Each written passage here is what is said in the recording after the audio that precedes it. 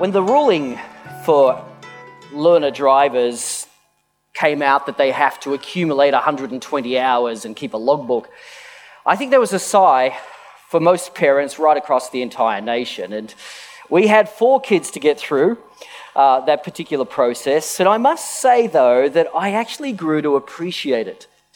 I can't necessarily say what number of hours my confidence was growing, but I did feel that as we spent that time with the children in the car, that bit by bit they were actually becoming competent drivers. And I actually wondered after a while, was it actually more for me than it actually was for them, that I would have that peace of mind that they know what they're doing, they've been trained, they've been through a whole myriad of circumstances, and they're ready. Maybe it is more for parents than children. But one of the things which they would often hear, at least when I was the instructor, was keep a safe distance. Keep a safe distance. It's true when you're driving a car. It's false when you're following Jesus.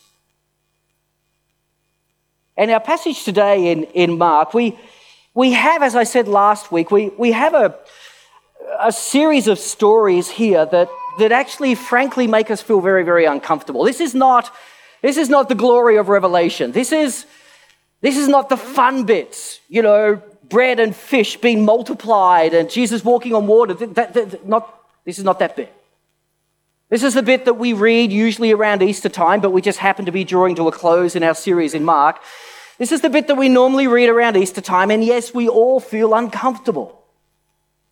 And our approach to these passages can be a little bit like Mark observes of Peter back in chapter 14, verse 54, where he makes a simple reference to Peter as he follows Jesus to the high priest's quarters.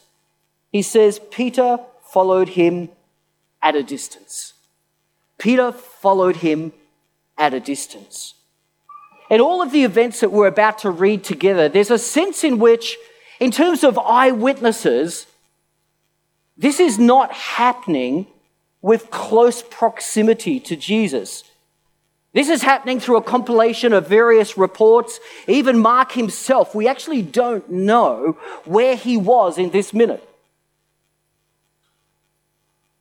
The disciples that we know were closest were Peter and John. John, who had some association, we're not entirely sure of what it is, but some association with the high priest, and was therefore able to get into the courtyard where Jesus was on trial, and he was able to bring Peter in as well, and we've read all of that. But they seem to be the disciples that have closest proximity to Jesus and the following events.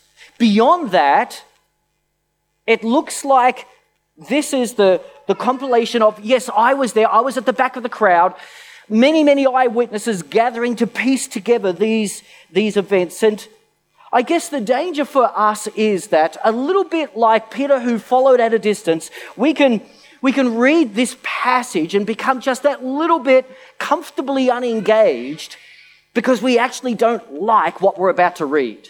It's uncomfortable. And I would beckon us today to not follow at a distance, but to enter into these events, to come close to Jesus at this time, to draw near, to push in, and to experience life with God. In fact, it's the title of a book which Dan Craig was reminding me yesterday I've recommended to a number of people but not read myself. It's by Skye Jethani, who's the editor of Christianity Today, and it's simply called With. It's a great book. I've read the synopsis and I've started to kind of just prepare myself. I've got about 5 or 6 books on the go at the moment, but I've prepared myself for, okay, what's the big picture? I need the big picture. What's the big picture? And basically Skye is saying, often in Christianity, we live life over God. We live life under God. We live life from God, or we live life for God. But he is inviting us in this great little book to come and live life with God. Not life over, under, from or for, but life with God. And that's my invitation to us this morning as well. Let's not follow Jesus at a distance. Yes, it's an uncomfortable passage. We're going to dig into it in just a moment. But push in, come and be a part of the way to the cross. And let's live life with God and understand what it is that Jesus would say to us about life with him from this passage. So Mark chapter 15, we're going to read from verse 16 through to 32. Mark chapter 15, verse 16 through to 32. Verse 16. The soldiers led Jesus away into the palace, that is the praetorium, and called together the whole company of soldiers. They put a purple robe on him, then twisted together a crown of thorns and set it on him. And they began to call out to him, "Hail, King of the Jews!" Again and again they struck him on the head with a staff and spit on him. Falling on their knees, they paid homage to him. And when they had mocked him, they took off the purple robe and put his own clothes on him. And then they led him out to crucify him.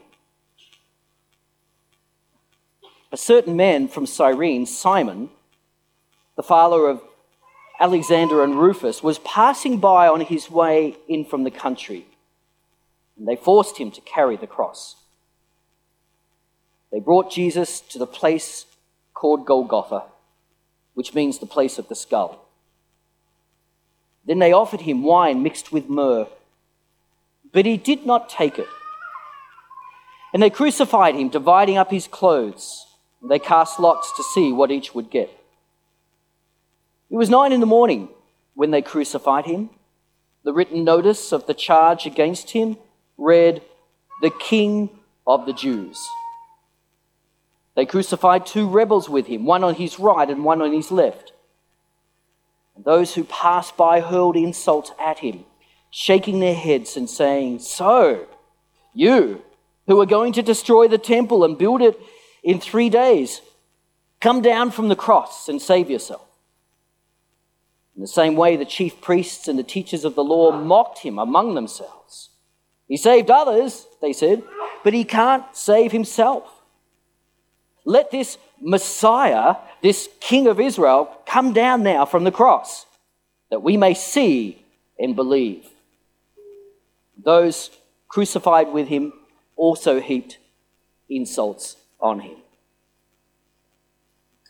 As you can see, there's a kind of a passage that like to create just a little bit of distance between us and the reality of these events, don't we? It's not comfortable. But let's press in and ask ourselves, what would life with God on the way to the cross look like? Well, verse 16 to 20, we have to face this blasphemous reality of the mockery and the scorn. And life with Jesus often means mockery and misunderstanding. Strangely, it means not only is it often that the world will not understand you and see you for who you really are, but you yourselves, through the projections of the world, will also struggle to see yourself as you really are. Following Jesus will mean mockery, and it will mean misunderstanding. What did John see? Well, he saw the whole company of soldiers called together to gather. Some say we're talking hundreds of soldiers who were suddenly brought into the large palatial grounds, the praetorium there, to observe this mockery. A large gathering of soldiers, all there, very intimidating at the very, very least. They put a purple robe on him. Scholars are curious about this because royalty in the Roman mindset was marked by scarlet. Purple was the color of Greek princes and so forth. Why the purple robe? Could they not find a scarlet one, or would that have been too close to the truth? They couldn't put a scarlet robe on him just in case it was just a little bit close to the truth. They were declaring him to be king of the Romans as well, and, well, they couldn't do that. Or was that God's sovereign intervention at this point? That even with mockery and misunderstanding, he would only allow events to unfold so far because there was a reality here that he would not even let mankind mock. I'll come back to that. What else did John see? He saw the twisting together of a crown of thorns on his head to imitate a wreath, which was more that of a prince than a king. He saw them begin to call out to him, "Hail, King of the Jews," and then again strike him on the head and spit on him. He saw them fall on their knees and pay homage to him and then lead him out to be crucified. In that moment, that's what John saw. Years ago, I visited Seattle. I remembered from the film Sleepless in Seattle that it rains a lot. And the whole time I was there, 3 or 4 days, visiting some folk from Wycliffe missionaries. 3-4 days, that's all I remember. It was overcast, cloudy, it rained the entire time.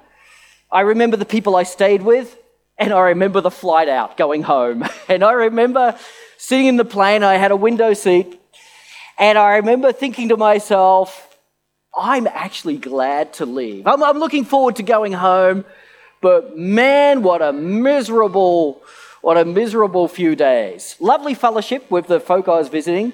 What a miserable climate. I'm so glad to get out of this.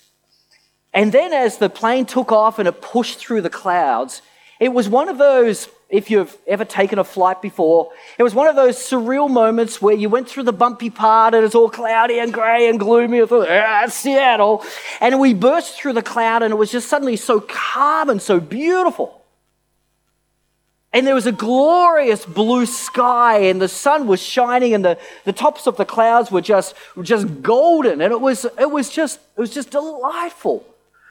In those days, I didn't have phones to take a snapshot of it all, but it's etched in my mind just how beautiful and serene the view was. And I suddenly realized it was always this way. Seattle's not so bad after all. It's just your perspective. This blue sky was always here. I just couldn't see it from my landlocked perspective. Once we burst through the clouds, it was entirely different.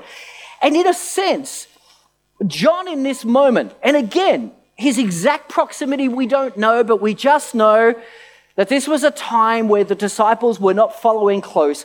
From John's perspective, it might have looked all doom and gloom.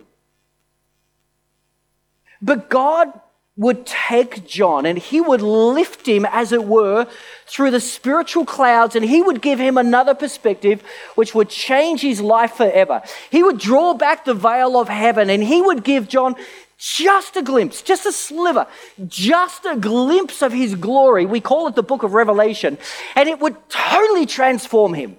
He would never forget it. And when he is charged with the job of leaving one last exhortation to the young churches that were floundering under intense persecution, the book of Revelation is what has held the church firmly throughout the ages. God allowed John to burst through the spiritual clouds. And what did he see in Revelation chapter 19, verse 1? When he was under the clouds, he saw a big company of soldiers called together in chapter 19, verse 1 of Revelation. Now he sees something different. I heard what sounded like the roar of a great multitude in heaven, and they were shouting. Back under the cloud, he saw that they put a purple robe on him. Above the cloud, all of a sudden he sees Jesus dressed in a robe, and it is dipped in blood, which is the color of scarlet. And I wonder if that's why God drew a line in the sand with his mockery and said, no, you're not going to use the color scarlet. That gets used later.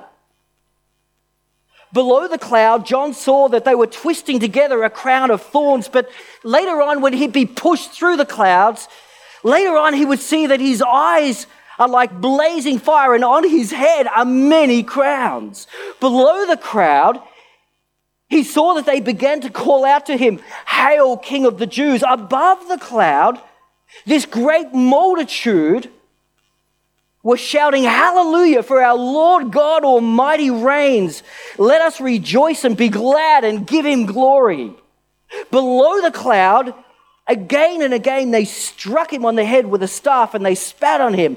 Above the cloud, the armies of heaven were following him, and coming out of his mouth is a sharp sword with which to strike down the nations.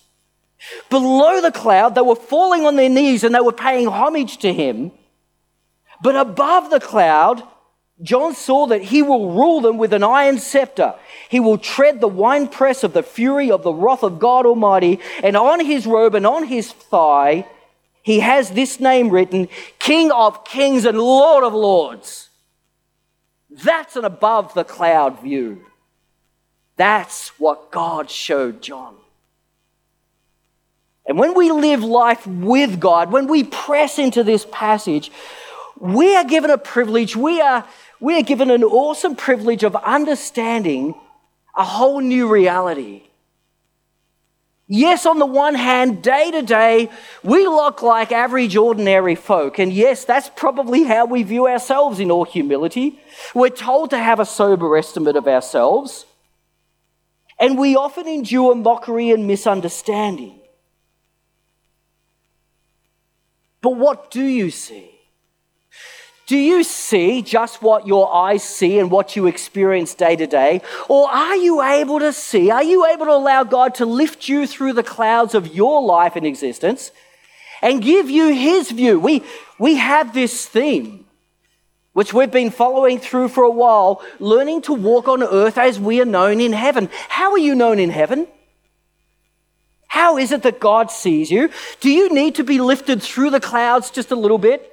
And to understand that, yes, there is mockery and misunderstanding often in this life, but there is great honor in another realm which God would love you to see and understand. Romans chapter 8, verses 18 to 19 capture this thought. Paul says, "I consider that our present sufferings are not worth comparing with the glory that will be revealed in us. For the creation waits in eager expectation for the children of God to be revealed." And so do you and I. In fact, that's exactly what Paul says. He goes on in verse 23, "Not only so, but we ourselves who have the first fruits of the Spirit, we groan inwardly as we wait eagerly for our adoption to sonship, the redemption of our bodies." Sometimes I think we need to burst through the spiritual clouds and fog. Yes, there will be mockery and misunderstanding, but know who you really are. I've sometimes phrased this way, to choose carefully every day the coat which you are going to wear. Are you going to wear the coat of your accuser? A clumsy patchwork quilt full of accusations from your real enemy? Are you going to wear the coat of your own making, filled with pride and self-justification? Or are you willing to discard those two coats of improper for a true child of God and slip into the righteousness of Jesus Christ? Colossians 3, "Clothe yourself with Jesus Christ and wear the coat of his righteousness and his righteousness alone." Choose carefully the coat you wear. Every day we are invited to, I hear the mockery and I know the misunderstanding, but I choose to rise above that, to burst through my current experience and to walk on earth as I am known in heaven, to wear the coat that is befitting a child of God. Jonathan McCrease, who's been with us on a number of occasions, sent me a text the other day He was talking about the reality of what a joy it was to fellowship together in recent meetings, but going back to the reality of some of the challenges that he was facing. And he said this in his little text message to me. He said, "We are as strong as our capacity to believe in the divine order of things, of that which is unseen. Our physical and material reality bear down so heavily upon our ability to walk by faith." He was simply remarking on the day-to-day challenge we all have to walk by faith, know who you really are. We live in the midst of mockery and misunderstanding, but know who you really are and walk in that. Walk with Jesus. Come close to him on this path because there are treasures. And then we come to the crucifixion of Jesus. It's a passing reference that Mark makes in verse 31 to 26.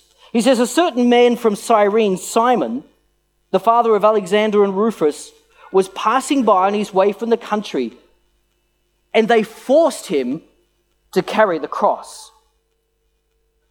There's a whole lot of other detail there, but it's hard to miss this passing reference to carrying the cross. Jesus himself had said in Mark chapter 8, verse 34, "Whoever wants to be my disciple must deny themselves and take up their cross and follow me." Is it possible? Is it possible that even now in this moment, disciples following at a distance watched Simon pick up the crossbeam to carry it up to Golgotha because his other disciples weren't there? They were at the back of the crowd. They were following at a distance. Is it possible that when they saw Simon forced to carry this, in their hearts, observing at a distance, did any of them just sort of want to say, "That should have been me. I should have been there. I should have been closer. I should be carrying that. Why this stranger Simon? Why him? That should have been me." And I think the answer is, yeah. That's the invitation for every follower of Christ. And maybe actually Jesus' words from earlier on swept back into their minds with great impact. If you want to follow me, like Simon, you must learn to carry your cross. Years ago, many, many years ago, 50 years ago, Roy Hession brought out a little book called The Calvary Road. In it, he talks about a passage, a highway from Isaiah 35. This is the joy of the redeemed Isaiah is talking to. Interestingly, it's just before the passage where Sennacherib attacks Jerusalem. I spoke on that a couple of weeks ago when we were out of sync in our series in Mark. But this is talking about the joy of the redeemed. And Isaiah prophesied this kind of a road, this kind of a highway. He says, "And a highway will be there. It will be called the way of holiness. It will be for those who walk on that way. The unclean will not journey on it. Wicked fools will not go about on it. No lion will be there, nor any ravenous beast. They will not be found there. But only the redeemed will walk there on this highway. And those the Lord has rescued will return. They will enter Zion with singing. Everlasting joy will crown their heads. Gladness and joy will overtake them, and sorrow and sighing will flee away." And Roy Hession, in his little book, comments on this, the highway. He says, "An overall picture of the life of victory, the life of holiness, which is familiar to many of us, is that of the highway in Isaiah 35. And a highway will be there called the way of holiness. Though the highway is narrow and uphill, it is not beyond any of us to walk it. There are many dangers if we get off the road. While we keep to the highway, there is great safety." And then he says, "The only way onto the highway is up a small, dark, forbidding hill." the hill of Calvary. It is the sort of hill we have to climb on our hands and knees, especially our knees. If we are content with our present Christian life, if we do not desire with a desperate hunger to get onto the highway, we shall never get to our knees and thus never climb the hill. But if we are dissatisfied, if we are hungry, then we will find ourselves climbing. Do not hurry. Let God make you really hungry for the highway. Let him really drive you to your knees in longing prayer. Mere sightseers won't get very far. But you will seek me and find me when you seek me with all your heart. What was he getting at there, Roy Hession? What is he talking about? He's talking about this highway to holiness representing the life that God has invited you to join him on. Life with God. But the way to live that life with God is via Calvary. It is by taking up our cross. It is by living in that reality and having that renewed mind and different way of thinking which understands yourself to be dead with Jesus Christ. Romans 12:2, to be transformed by the renewing of your mind. What is that renewing of your mind? It's understanding the mercy of God, and it's understanding the reality of Galatians 2:20. I have been crucified with Christ. It's no longer I that lives, but it's Christ Jesus who lives within me. The life I live in the body, I live by faith in the Son of God who loved me and gave himself for me. It's living that kind of life. It's taking up that crossbeam that Simon took every day and saying, I'm dead. I share in the cross of Jesus Christ. I guess like Simon, yes, we share in that reality. Unlike Simon, who was forced to carry the cross, we're invited to every day, every day. That is part of what it means to put on the coat of Jesus Christ, considering ourselves to be crucified. We learn that abiding with Christ is living in that new reality. We are dead. The old is gone. The new has come. Every day. Every day. The abiding life is living in that reality. And so life with God is understanding, amidst great mockery and so forth, is understanding who we really are. Life with God means every day picking up that cross and reminding ourselves the old us is dead. It is now Christ who actually lives in and through us. And then life with God is also understanding that this is a life of perseverance.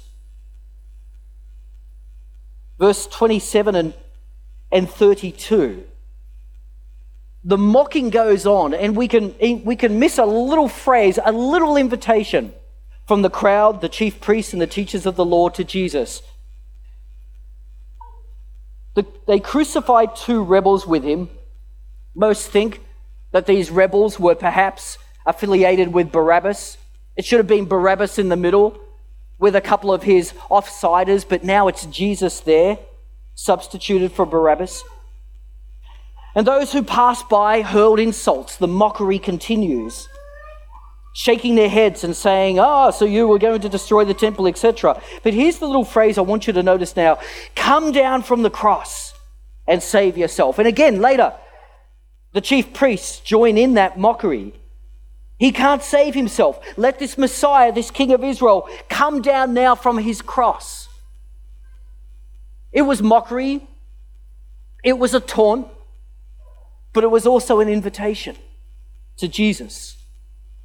There's an old hymn, isn't there? He could have called 10,000 angels. And he could have. But what held him to the cross? What held him there despite the taunts and the goading? Come down from your cross. What held him there?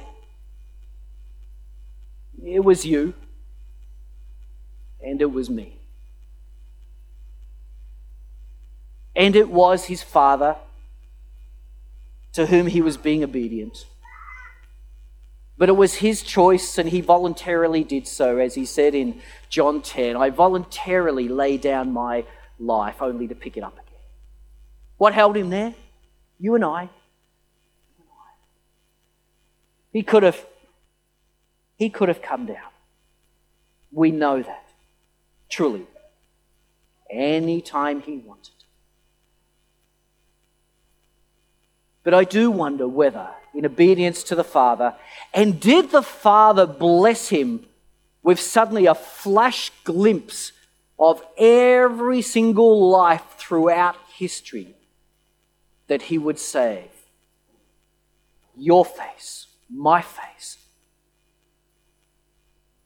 Did the Father bless him with that privilege of seeing everyone who could and would come to salvation through his perseverance in enduring the cross? Perhaps, if I understand Hebrews 12 correctly, for the joy set before him, he endured the cross and scorned its shame. Perhaps, yes, he did.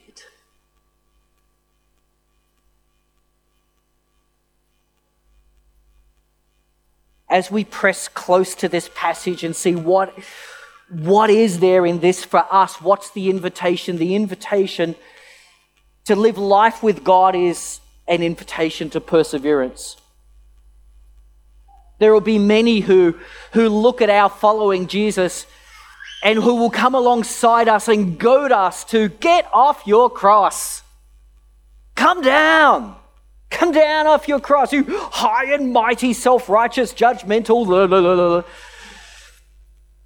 Come on, get down off your cross. What's holding you there, man? Just Jesus. Just Jesus. I don't know about you, but sometimes in life we run out of any other good reasons. Why do we do what we do? Why do we persevere? Why? I think it's got to come down to just one ultimate prevailing cause for you and every one of us.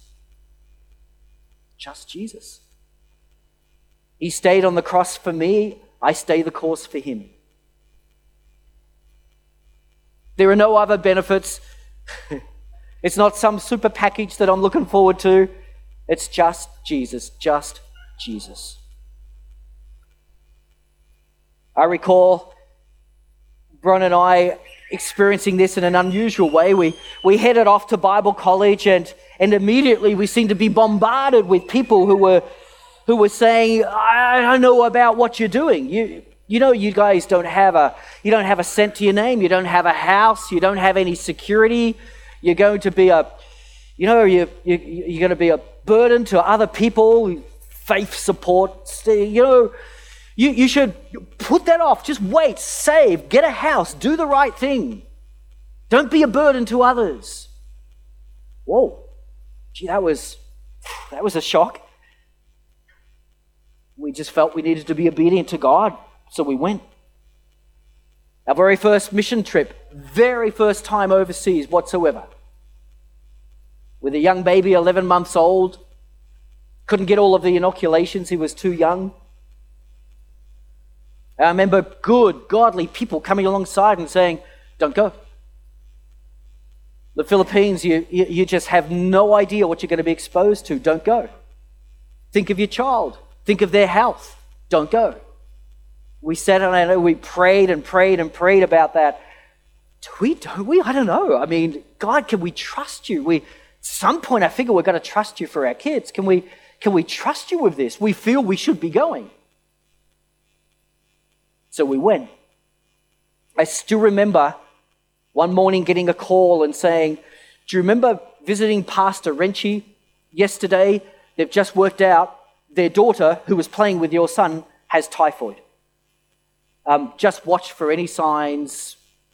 And all of a sudden we went to prayer again. What have we done? Oh no, the kids were playing together and swapping spit. What have we done? He was good. He was good.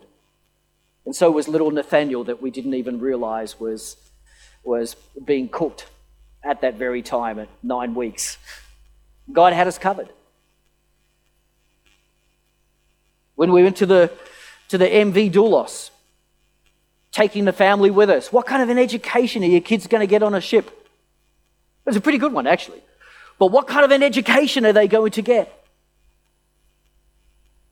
And again, we just kind of felt like It's funny, we get a word from God which we feel we should be obedient to, and then suddenly it seems to be attacked from all quarters. You'll be a financial burden. Your kids will get sick and die. They won't have an education, and they'll come to nothing. And it feels like, come down from your cross. Come down from your cross. And it was in a Sunday service on board the Doulos that the ship's director, Francois Vosloo, was speaking on this very passage. And finally, the penny dropped for us. He was speaking on this very passage, and he says, all through life, every step of obedience that you take towards God, there will be voices telling you to get off your cross. And you must recognize them for what they are and persevere and stay the course. Life with Jesus means rising above the mockery and misunderstanding and knowing who you really are. Life with Jesus means every day picking up the cross and following him and understanding whose life this really is. Life with Jesus means persevering to the end with that grit and determination that says, just for you, Jesus, but I will not come off that cross. And I feel that for some of you here today, this is a very timely word. You also experience the goading of others. Come off your cross. But God has put something on your heart and it's precious to him. Hear this. Like a seed, it will take careful nurturing in order to germinate. You will need to be a constant gardener. Rocky soil will try to block the roots. Weeds will try to strangle the new growth. Birds will try to steal away the seed. Remember, it's not your seed. It belongs to your Father. Stand firm in your obedience. Do not be swayed. The dream he's placed on your heart is yours to steward, but it belongs to him. No matter what anyone says. And though it may cost you everything, do not come down from your cross. It's life with God. An invitation to leave the comfortable places, to make a declaration, I will no longer follow at a distance. I want life with God. I want to press into Jesus. I want to embrace life with Jesus and all that it entails. Anything else would be a watering down of what I was made for. I choose intimacy with God, no matter the cost. That's the reminder. Do not follow at a distance. Do not be an observer of God. Experience him in his fullness, in all of his wonder, in all of his splendor, and in all of his glory. Press in and grab everything that God has in store for you and enjoy life to its fullness. And I want to finish with saying, though it may cost you everything, but no. Instead, let me give you a promise. It will cost you everything. Let's pray.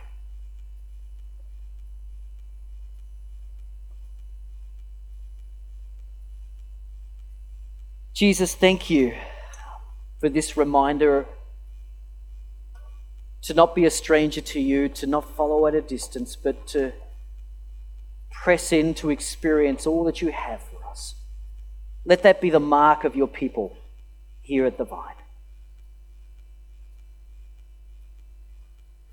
This morning we're given an invitation to come follow you with all that we are and all that we have. Oh, Spirit of God, Comforter, come and refresh our spirits now, even as we are quietening our hearts in response. Come. Draw us closer to you. Give us the reassurance that we need, the comfort that we need, the courage that we need to do life with you.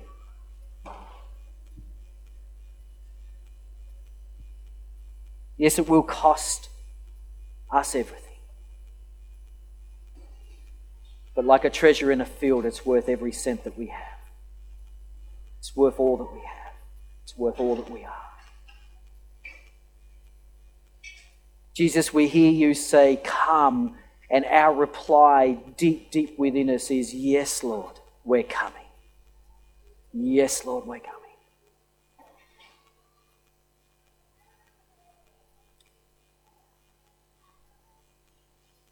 We want to respond to you now in song.